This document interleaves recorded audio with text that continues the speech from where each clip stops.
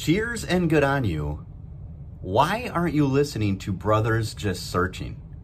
Why?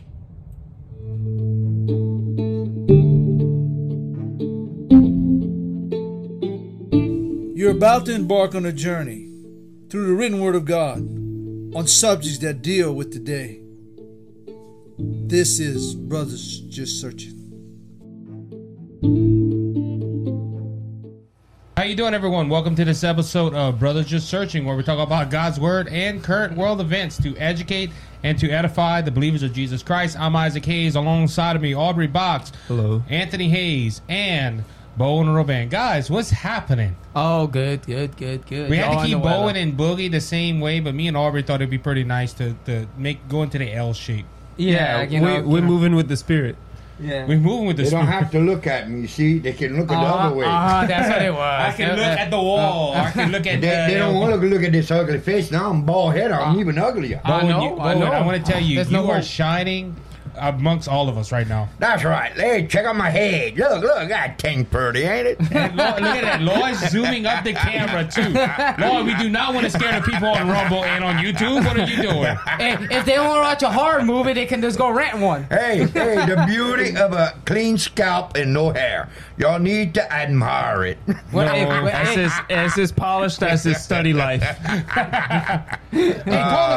Talking about it. Bowen told us he's been reading a lot, Aubrey. Is that true? Oh, what? You should see the amount of books that he had. His eyeballs is coming out like this. Huh? Listen, he had no room left on the table.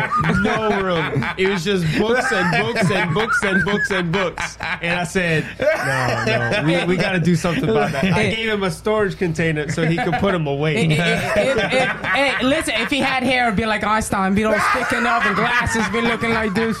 He would be like that. And the hair sticking up and this. Eating all that knowledge. Yeah, study Professor Bowen. Hey, I like to read. Hey, you know when the king, when the Apostle Paul went to one of Philip, the king of Agrippa, and he said, Paul, your knowledge made you mad. That's gonna happen to you. Yeah. That's Bowen. Bowen's mad. Bowen was mad before he got the knowledge.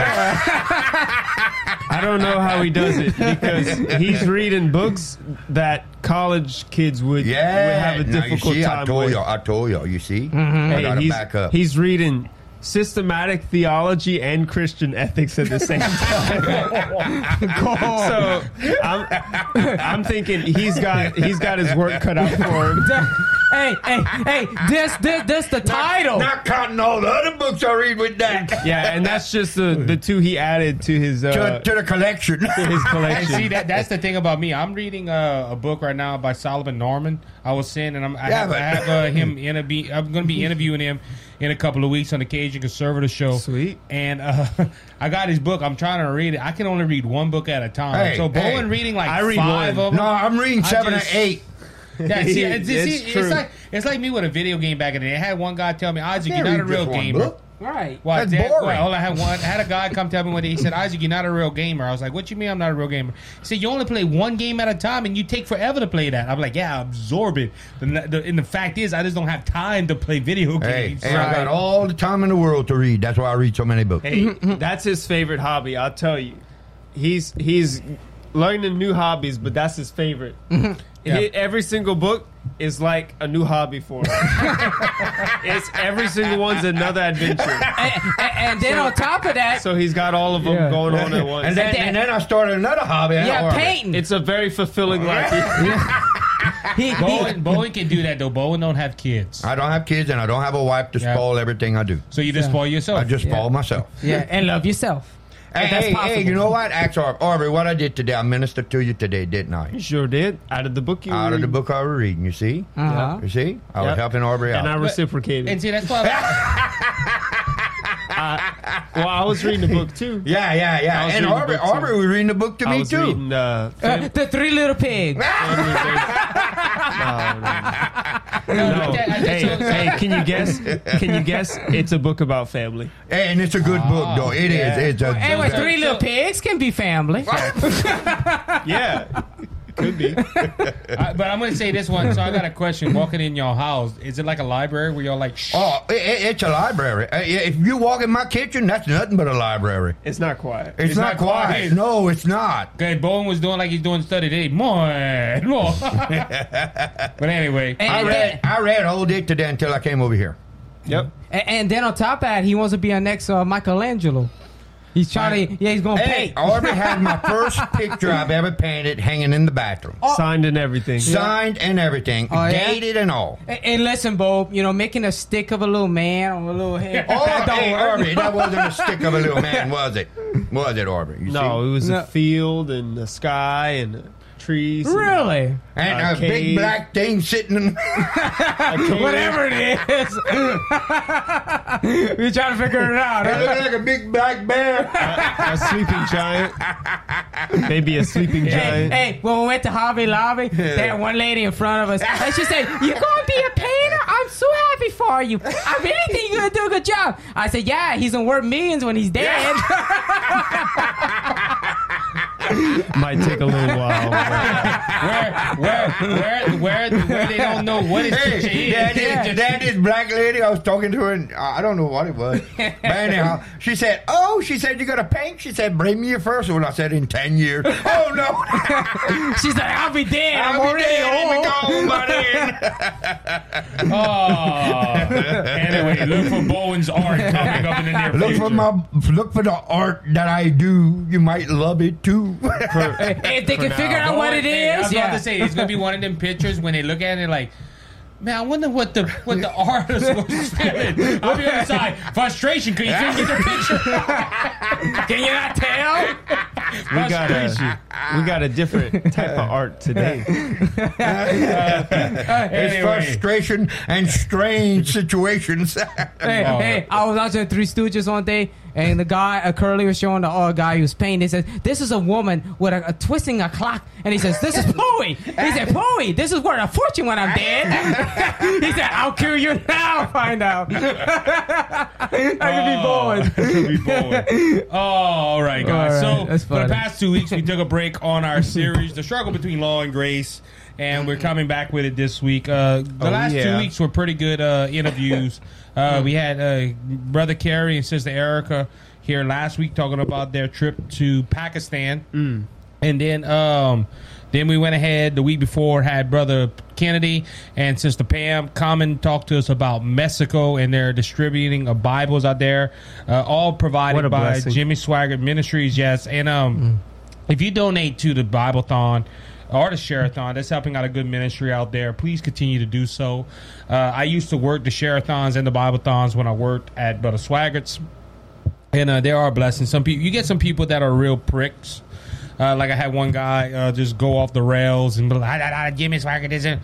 You get some people like that, but majority of people are praying. They're asking the Lord for help. They want the Lord to touch them, and then they donate to the ministry out there. So that does help out with the Bibles and all that good stuff. So keep that going on and help Brother Kennedy and Brother Kerry and Sister Erica and Sister Pam as they do this mission work throughout the world. It's a blessing to see this. And guys, we have a good, going back to our topic though, we're talking about the subject between law and grace, and we're going to start back on Romans chapter 7, where 7 verses 1 to 6, Paul was talking about how we're released from the law and that we're not under the law no more. And he used an example of marriage, how if a man and a woman is married, as long as they're married, they're bound by that covenant of marriage until one dies. And when one of the spouse dies, that they're broken away from. They don't have to follow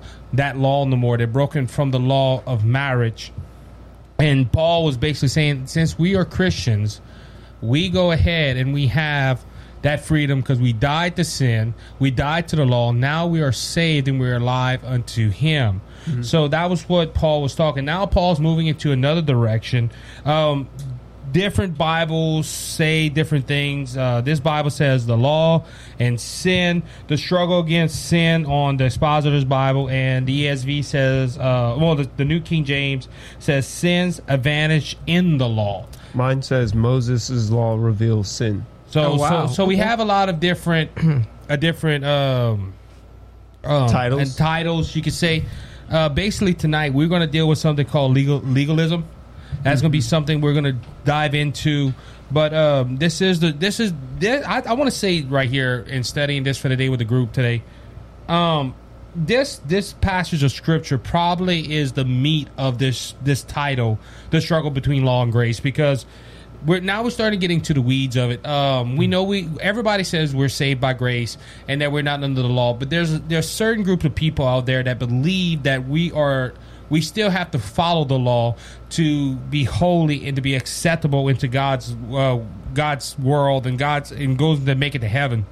But we're going to talk about that a little bit tonight. And as always, we're going to ask Brother Aubrey to read. We're going to be reading Romans chapter 7, verse 7 to verse 12. All right, I'll gladly take it away. So here we go. What shall we say then? Is the law sin? God forbid. Nay, I had not known sin, but by the law. For I had not known lust, except the law had said, Thou shalt not covet. But sin, taking occasion by the commandment, wrought in me all manner of concupiscence. For without the law, sin was dead. For I was alive without the law once, but when the commandment came, sin revived and I died. And the commandment which was ordained to life, I found to be unto death. For sin, taking occasion by the commandment, deceived me, and by it slew me. Wherefore the law is holy, and the commandment holy, and just, and good. All right, guys, so as we start off, let's start from the beginning. The question that is raised up in Paul's mind right now is that a lot of people hearing this, that the first part, Paul's saying we're not under the law. We're under grace. We're under a new covenant. And it did raise the question, well, if the law is all, if we're not under the law, is the law sin? People could have asked that question, and Paul did. Paul said, what then shall we say? And you got to remember, Paul from verse 1 and 6 was talking about how believers no longer under the law. But the remainder of this chapter shows that a believer putting himself under the law, it thus failing to avail himself to the resources of grace, he is a defeated Christian. So what Paul's basically saying is now that, look, we're not under the law. But if you go anything other than the cross of Christ or live under grace, you're going to be a defeated Christian. And this is why he said, is the law sin? God forbid. For no, I have not known sin, but by the law, for I had not known lust, except the law has said, you shall not covet. So what was the purpose of the law? We've been talking about the law and grace. The law in itself isn't bad. Right. Thou shalt not kill, thou shalt not bear false witness. So whenever God gave Moses the 10 Commandments, it was a gift to the nation. Right. And we're going to read later on the text how this was supposed to be a law of life. And Paul took it as a law of death, but he explains himself later on. But basically like this, the law is there to show you what sin is. Prime example of this, and I heard a few of the commentators quoted like this.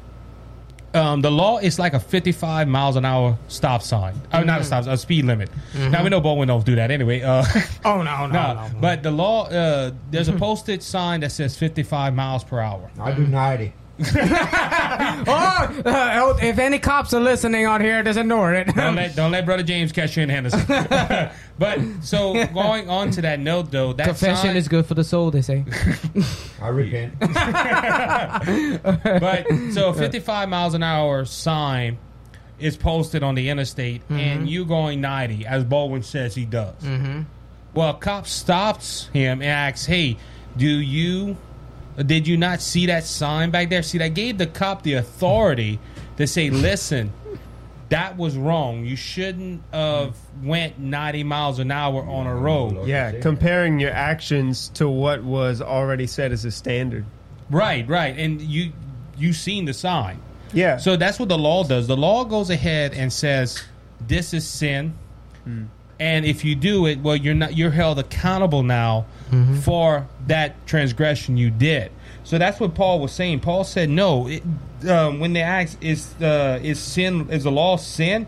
That's why Paul said, God forbid, or some translation says, by no means, or certainly not. Because Paul was putting that emphasis. No, the law is not sin. The law was placed there for a purpose to show us what sin was. And look, guys, I don't know about you, but I'm glad the Ten Commandments is there. I'm glad that the Levitical law was there. And now the sacramental parts of it, that's gone away. According to Colossians, that those are sacramental law. That's stuff that we don't have to practice. But it goes to the point of, like, asking an evolutionist when they say, well, this thing came from nothing. It just came from a little period that exploded 4-point-something billion years ago. And you ask them, well, how do we have morality? Who determines what's right and wrong? That is God's standard. That is God's standard of the law. The law was there to show us that we could not fulfill it. But I'm glad it's there, because I'm glad that I know it's wrong to steal. I know it's wrong to covet. I'm glad that's there, because it shows us the moral standard of God and how holy He is. Yeah, not only does it show us when we're doing something that will bring us to death, but it's also a basis to raise our children on if we want them to walk in life. Yeah, and that's what like I said, we're glad we have it. Yeah.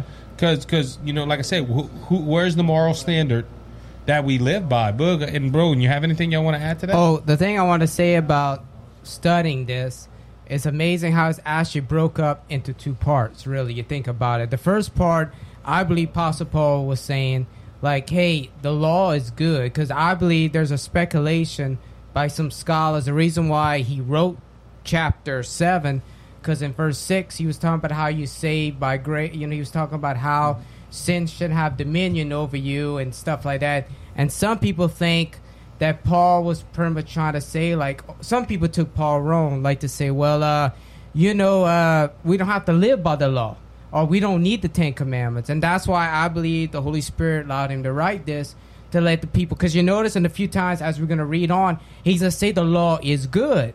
The law is not bad. So fortunately, there were some in the Christian community that was thinking maybe the law was bad, or we didn't need it no more, or it was not necessary. And Paul's letting them know, you do need the law. You even have some people saying, oh, Paul's saying the law is sin. I can't believe Paul's saying that. That too, yeah. Some people could have took that wrong as well in that area as well. So it can went both ways. I'm glad you mentioned it. That makes sense. Yeah.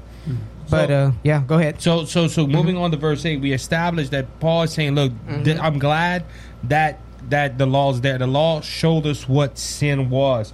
But then we go on to verse 8, says, but sin, or the sin nature, taking occasion by the commandment, wrought in me all manners of conversation, which is meaning an evil spirit. ESV said, not evil, evil desires. I like how ESV says it in verse 8, but sin, seizing the opportunity through the commandments, produced in me all kind of covetousness. For apart the law, sin lies dead. So what's happening with Paul said, but sin, what it is, sin used the law. And we can also read, let me go ahead and read verse 9 as well, where it says, for I was alive without law once, but when the commandments came, sin revived, and I died. And the commandment which was ordained to life, I found it to be unto death. Found it unto death. So that's, I read from 8 to 10, because I think there's a lot of content right there, basically saying, look, but sin seizing the opportunity. When we knew what was wrong, when we knew what the law, we said the law reveals sin. The law just didn't reveal sin. It irritated the sin nature. That something told us you cannot do this certain thing. Yeah, it's the rebellious nature. It's the rebellious nature. Yeah, and that's what really, you think about it, the sin nature is. A lot of people, and we haven't delved into the sin nature on this podcast yet, and we were planning to go for a while now. The sin nature is, what is sin? Sin is rebellion against God. And and the sin nature, when you activate God's law, when God says you cannot do this. And if you don't have your faith based in what Christ did at the cross, it goes ahead and it activates. It says, well, you saying I can't do something, I'm going to do it. That's to and show you. just to show you that I can do it. And that's what Paul was facing here in verse 8 when he said, but sin, seizing the opportunity through the commandment, produce in me all kind of covetousness, for apart from the law, sin lies dead. So what Paul's saying in that part right there, saying, listen, before I was saved, or better yet, not even before I was saved, but Paul's saying, you know, while I was a new Christian, I had this unique fellowship with Jesus. I trusted him. I loved him until somebody brought back up the law. There's theories out there. This was before Paul was saved. This is while Paul was living in his before he was a Christian. I believe this probably was after he was a Christian. And Paul was saying, I had this relationship, and we all experienced that. If you remember coming back to the Lord or coming to the Lord, it was, how can I say this? It was, you had a newness of life. You felt regenerated, as Romans chapter 6 said. You felt alive in Christ. You felt like you wanted to serve him all throughout the law. But when you start studying God's word, and God says, do not steal, do not kill, do not bear false witness, and you start looking into the attitude and the laws of God, you start thinking, well, hold on. I need to do this to keep my salvation, which puts it into a works perspective. And you start saying, well, now that I have to follow this, as Paul said in the end of verse 8, far apart from the law, sin lies dead. Saying, look, when I didn't know the law fully, I was alive. But he said, I was once alive apart from the law. But when the commandments came, sin came alive, and I died. Not died physically, but he was saying spiritually, he lost that connection, and he was more focusing on the law aspect. And guess what? Sin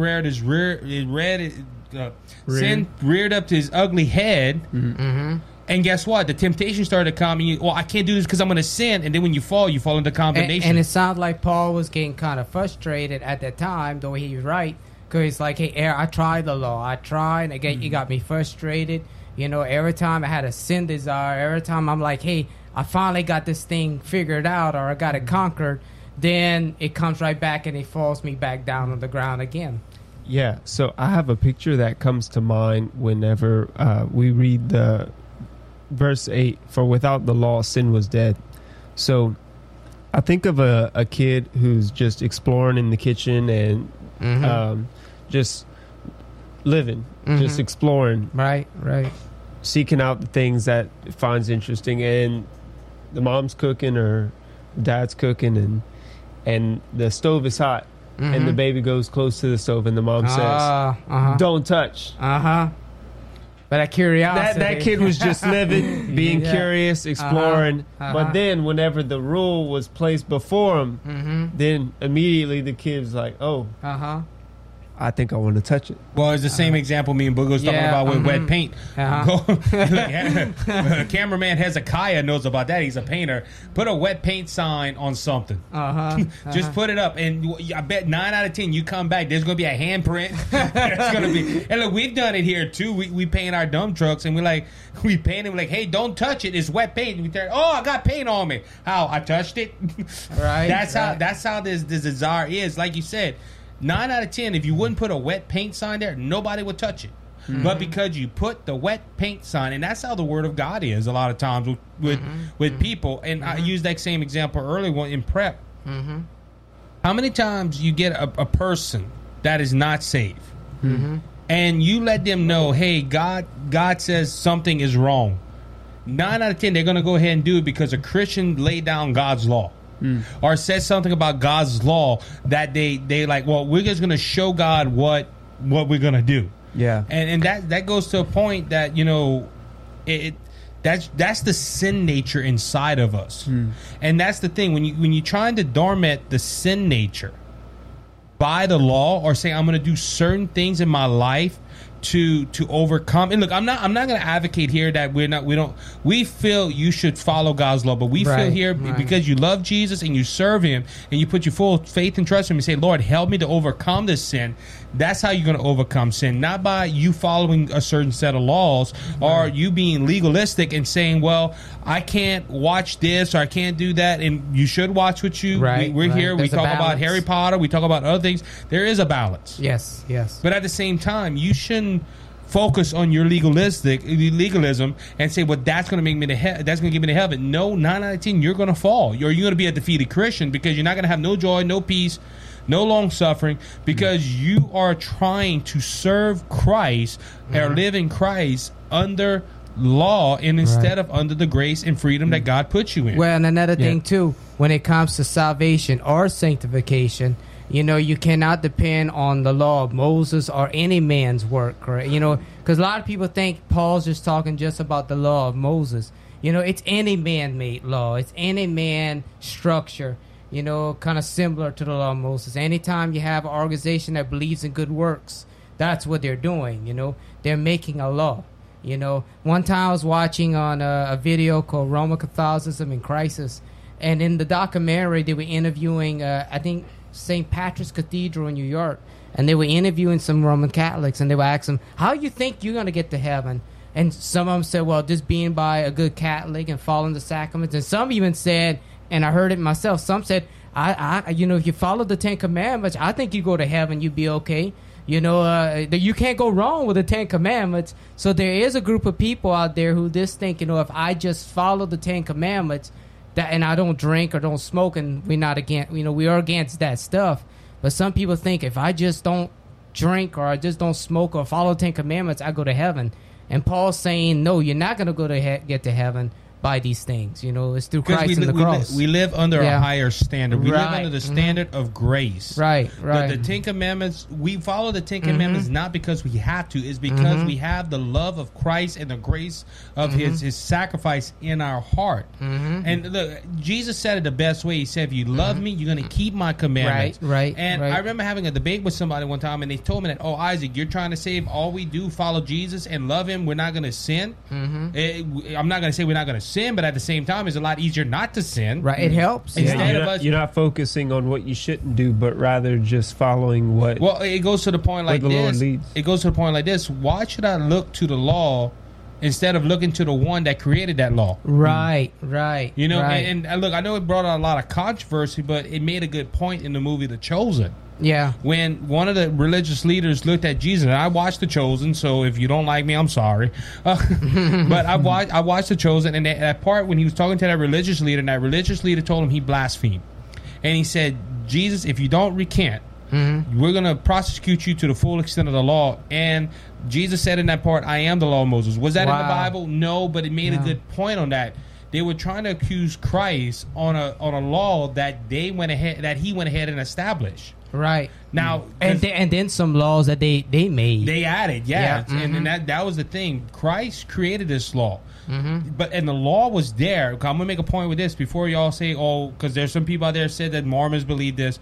No, Christ created, because Christ is God, created the law. The law was there to show people what sin was and to show them that they could not obtain the law. They could not fulfill the law on their own merits. That's why they had to look to a coming Savior to fulfill the law and to fulfill everything that they went ahead, everything that was in the law.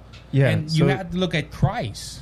So the law doesn't just tell you what you should do and what you should not do, but it also points you to why. Yeah, well, and that's why if you read later on, where is it at? I think verse 14.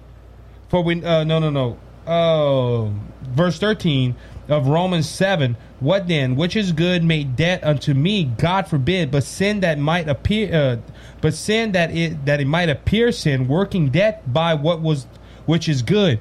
Paul was saying in that phrase right there that the law is good.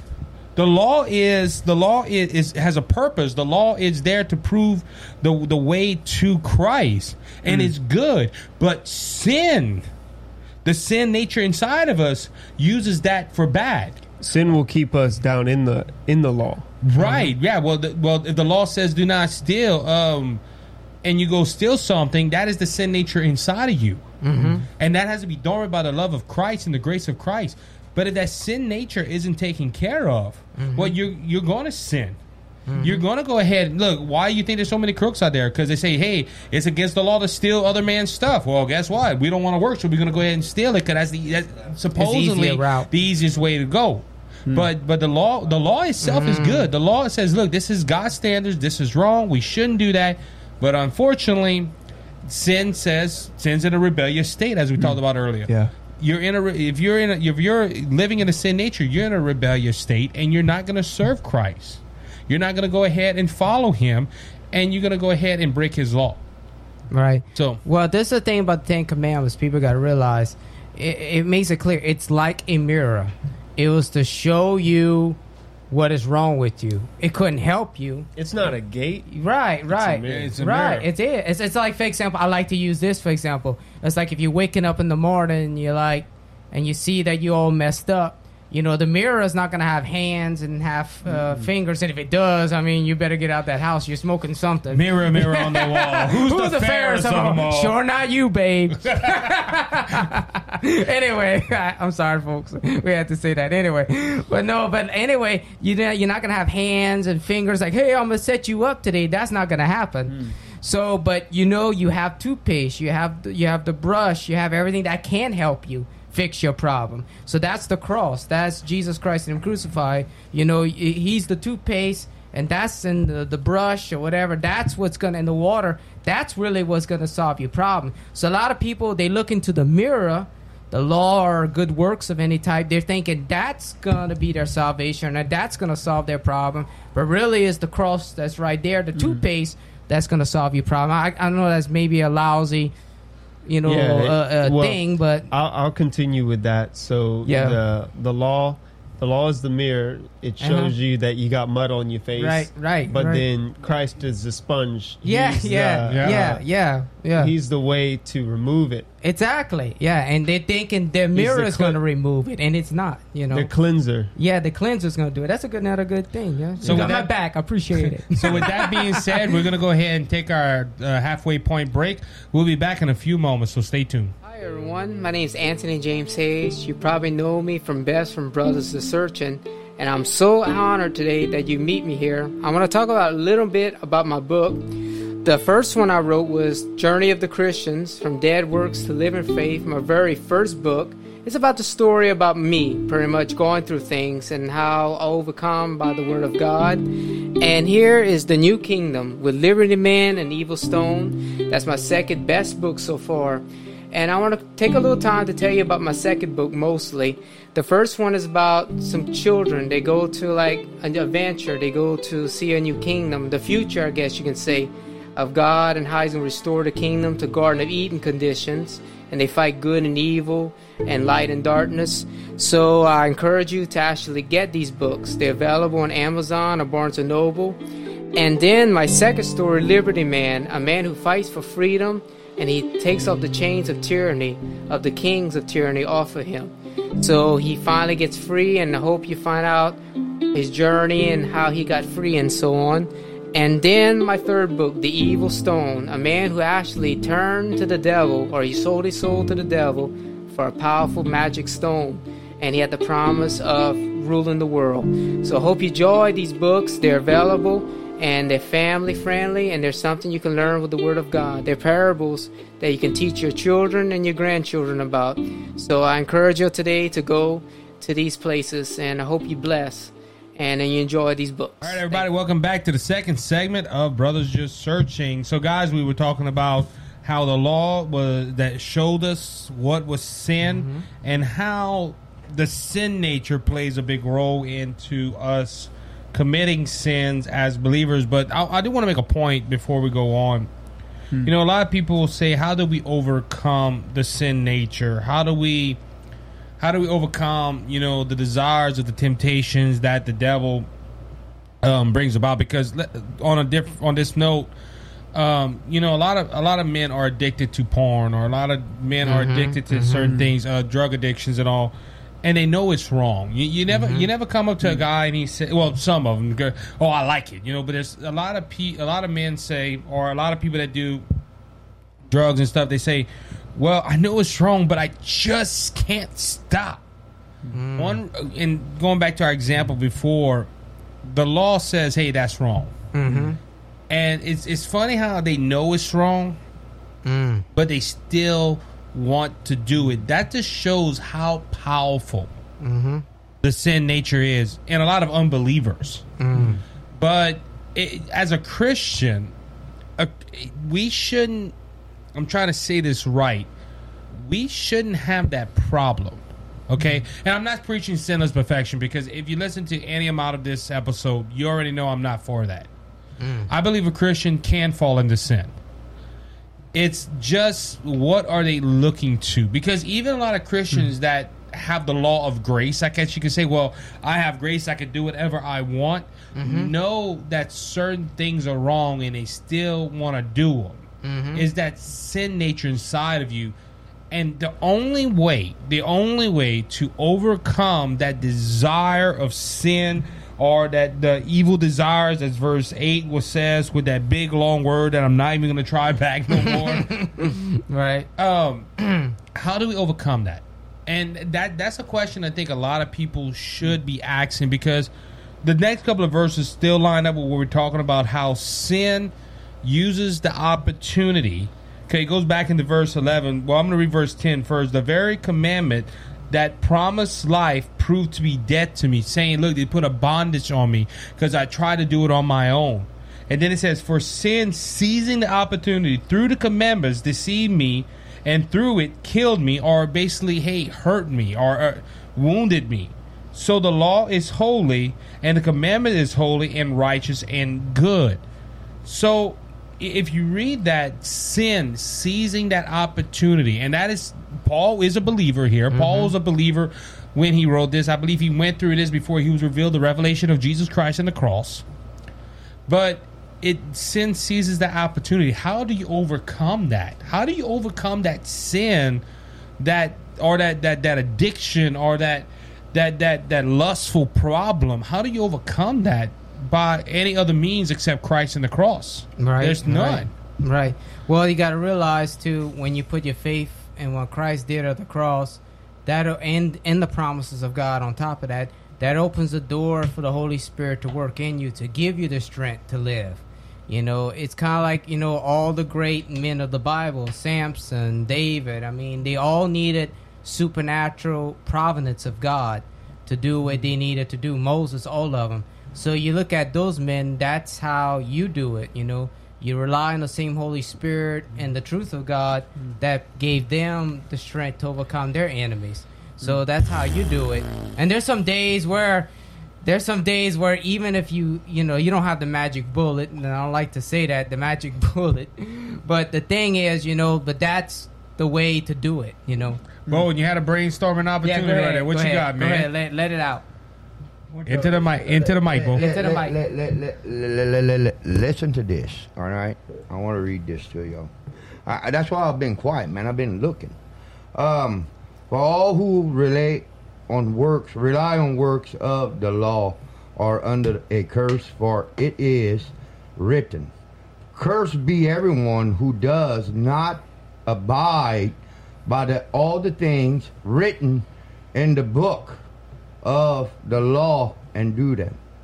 All right, what I want to look at, curse everyone that curse for all who apply works of the law are under a curse, for it is written, everyone that lives according to the law, anybody that lives under the law and does not live by faith is under a curse. Why would people want to live under the law and be under a curse? Let me see. I had found another one that I wanted to read. Because we can't fulfill the law. No. If we try to live by it, we'll keep on failing. Only Jesus could live by the law because he fulfilled the law. That's right. He was the only perfect. He's the only perfect one, and he gives us the strength. He has the strength. He's the only one who can have the strength to do it and give us the strength to do it. But Bone brought a good point right there. A curse. Now, I'm not saying that people that believe and follow the law are cursed, because I believe there's a lot of good Bible-believing Christians that are out there that hold on to that and they're saved. I'm not doubt that. But what is that curse that you're talking about right there, Bone? Because I honestly think it's a curse that is, you're not going to have the fullness of Christ. You're not going to live in the freedom of Christ. I'm going to read another one that I got right here, and this one is much better. I think it's much better understanding. Let me ask you only this. Did you receive the Spirit by works of the law? Did you receive the Holy Spirit by the works of the law? No, Did you depend on the law to give you the Holy Spirit? Watch. Or by hearing with faith. Or by hearing the word of God and building faith. Which one did you receive it from? You receive it by believing in Christ and hearing the word of God and letting your faith build up. Or did you receive it by the law that you were living by, thinking that you were right with God, but yet you're under the law and sin is living in you? So which one did you receive it from? You see, that's what you got to look at. You got to look at this. I was explaining this to Boogie earlier, and I want to share that with you and Aubrey. A person can be born again and come to Christ, and the Holy Spirit will move into his life, and he'll start living for Jesus. And I told this to Boogie. But after a while, that person gets to a point in his walk, he feels like he has to do something else. Christ didn't do enough on the cross. Christ didn't pay the full price. So all that wickedness that was in his heart, all that stuff that was in his heart, what he did, he turned back to the law. He turned back to the elements that he used to do. He turned back to the things that he once did and said, well, I'm going to do this, and that's going to fulfill, what Jesus didn't do for me. Let me tell you something. When the Holy Spirit moves into your heart and he starts cleaning you out and you go back to these things that you used to do, what you're doing, you're inviting one and you're chasing the other one out. You see? Because the Holy Spirit will not live in a heart that's full of sin. Okay? He will not do it. And a person that lives under the law and lives by the law, thinking that Jesus didn't pay the price for our sins, that the blood wasn't enough, that he didn't pay it, and he lives under the law, there's something wrong with that picture. Well, let's go back to what Paul did, though. And look, we don't know when it is, but we know from this text that Paul did the exact same thing you're talking about. I know that. And look, Brother Swaggart says it the best way if I can find it. He said, Paul's from verse 9 in his commentary, Paul's referring to himself personally in his conversion to Christ. The law, he said, has nothing to do with that conversation. Nor did it have anything to do with his life in Christ. But I'm trying to give. Let me ask you something. Can the law change your life? Well, it can in a way, right or wrong. You get what I'm saying? Because the law points you to sin. Yeah, the law does point you to sin. And the Ten Commandments does too. Well, but it goes to the point. Let me finish my point what I was saying earlier. And I can't find it. If Paul couldn't walk that life after the law, how much more can we? And no, we can't either. That's what I'm saying. That's what Paul was doing. If it happened after his conversion, and he probably was in the Tarsus at the time, imagine Paul going through that and learning the sanctification process. That's right. Because what he referred back to as a new Christian, did he go back to the law? Remember, he said, "I'm the Pharisees among the Pharisees." Well, of course, he was trained to go ahead and kill Christians. Well, no, not necessarily. He was trained to take the head high priest role. Okay, I think it was after Caiaphas or something. Paul was very knowledgeable in the law. Well, I know that. And Paul went back, and we even use a former pastor of ours. When he got saved, he told his wife the first thing they went to do, hey, we're going to go ahead and buy a statue of Mary. We're going to go ahead and do the sacraments. We're going to do the law because we're good Christians. They went back to what they knew. It was not right, but they went back and they had to realize that even that part was not a law. That was a law, but they couldn't follow after that old order no more because that was not right. That's what happened. And I think that's what happened to Apostle Paul. And Bo, you were saying that the law just point to death. It points. Well, the wages of sin is death. The law points to the sin. If you commit the sin, it goes to death. That's why Paul worded it the way he did in the scriptures right here. And that's where we as believers have to make sure we don't get into that place of saying, well, Lord, to live a holy and victorious life, I'm going to keep the 10 Commandments. It's not based on that. It's based on what you did with Christ, and like you said, the Holy Spirit's inside of you. First of all, neither one of us can keep the 10 Commandments. No. But when Christ moved in, we can keep the 10 Commandments because of Christ. He gives us the strength. You see? Christ lives in you, so the 10 Commandments, you can fulfill them. I wanted to mention something going further in what you were talking about earlier.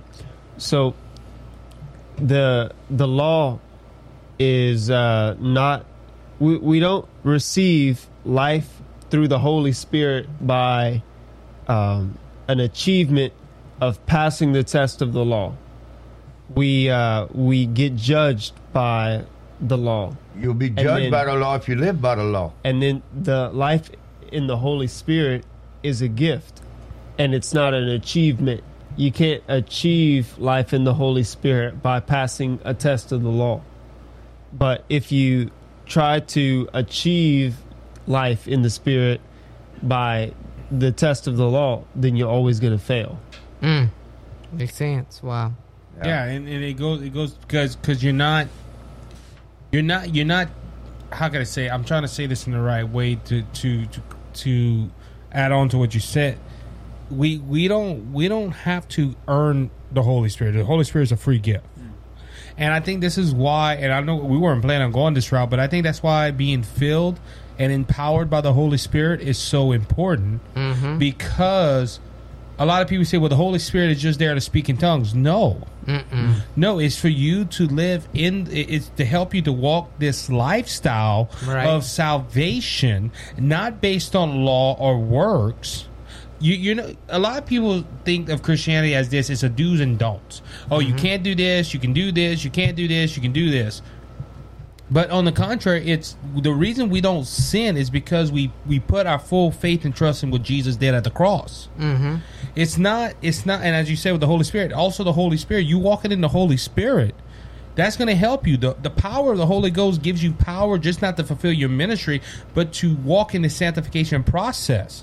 There's a lot of Christians that don't believe in the baptism of the Holy Spirit, and they're some of the most miserable people on the earth. Right. Because in their mind, it's, I have to fulfill the law on my own. No, you don't. So like Bowen said, though, it lets you in Christ, and you have Christ in your heart.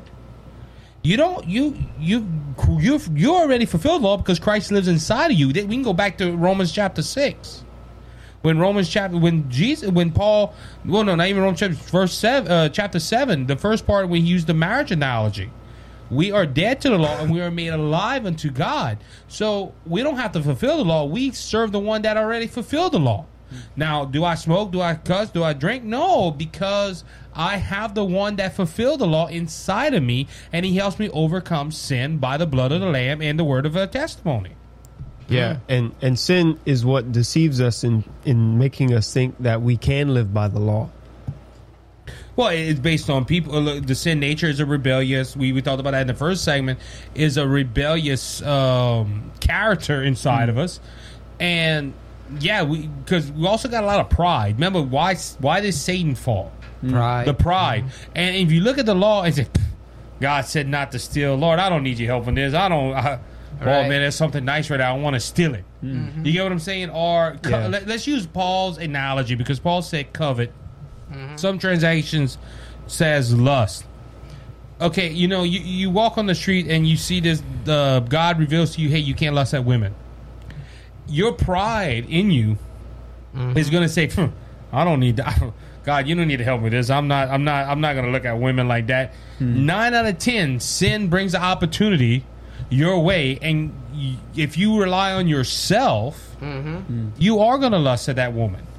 Or you're going to go ahead and commit that sin that has the opportunity. Why? Because the devil says, oh, he knows it's wrong, and if he does it, I get to condemn him.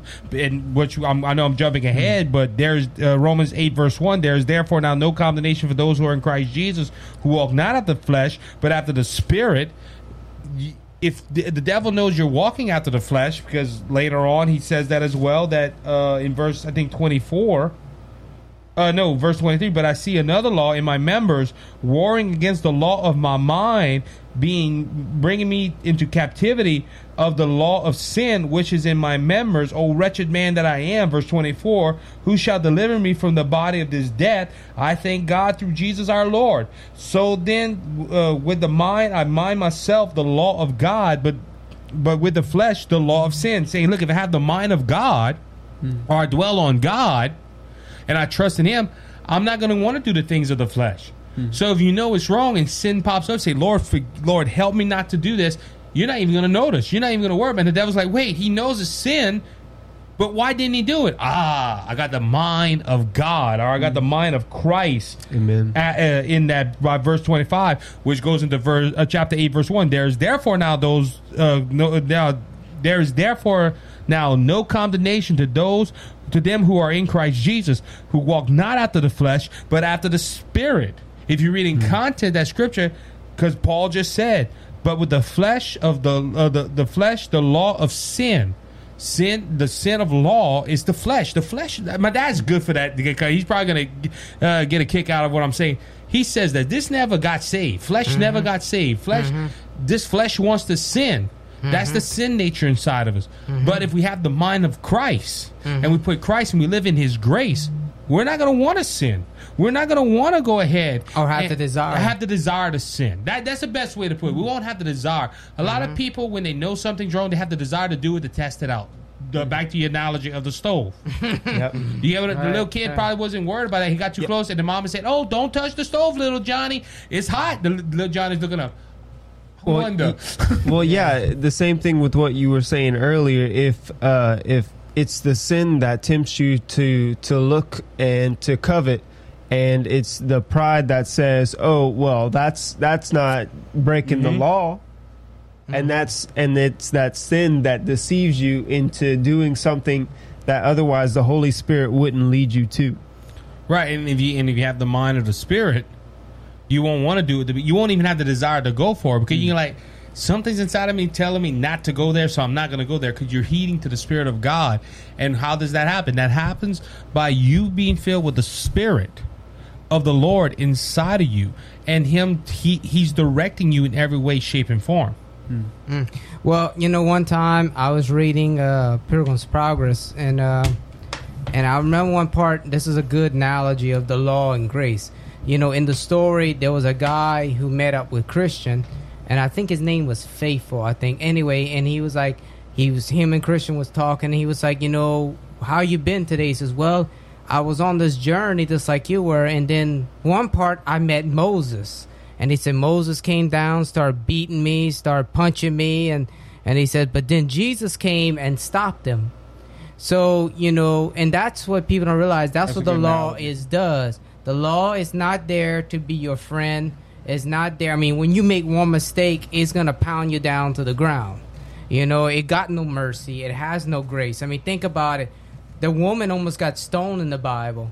When the Pharisees came to Jesus, said, the law of Moses says we ought to stone her. But what you say, but that day grace saved her, because Jesus stepped in and said, whoever was sin among you, cast the first stone. So, and they realized, they dropped it. They're like, oh, wow, we're not perfect like we thought we were. And I didn't have plans to say that. That was the Holy Spirit. I didn't have plans to say that at all. It was amazing.